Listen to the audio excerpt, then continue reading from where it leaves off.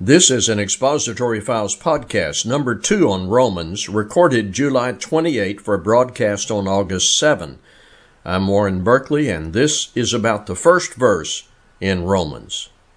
When I read a book, either before I start or soon after, I want to know something about the author.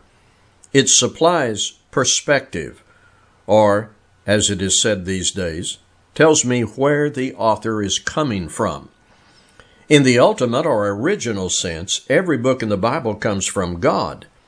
But God used human writers, and some knowledge of their personal perspective is part of the historical context. We are able to see into the heart of Paul in every epistle he wrote. As Romans begins, here's what we discover.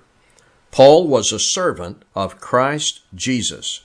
He turned his life over to Jesus Christ, to be cleansed by him, and to live under his authority. It was slavery, but of the highest sort, serving the King of Kings and Lord of Lords voluntarily.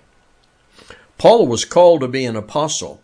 He was one of the men selected specifically to spread the gospel in the initial time frame. Paul was separated or set apart for the gospel of God. Apostleship was not an honorary title, award, or badge.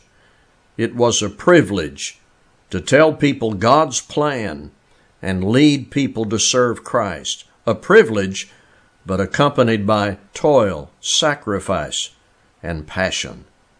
Now you know the human writer.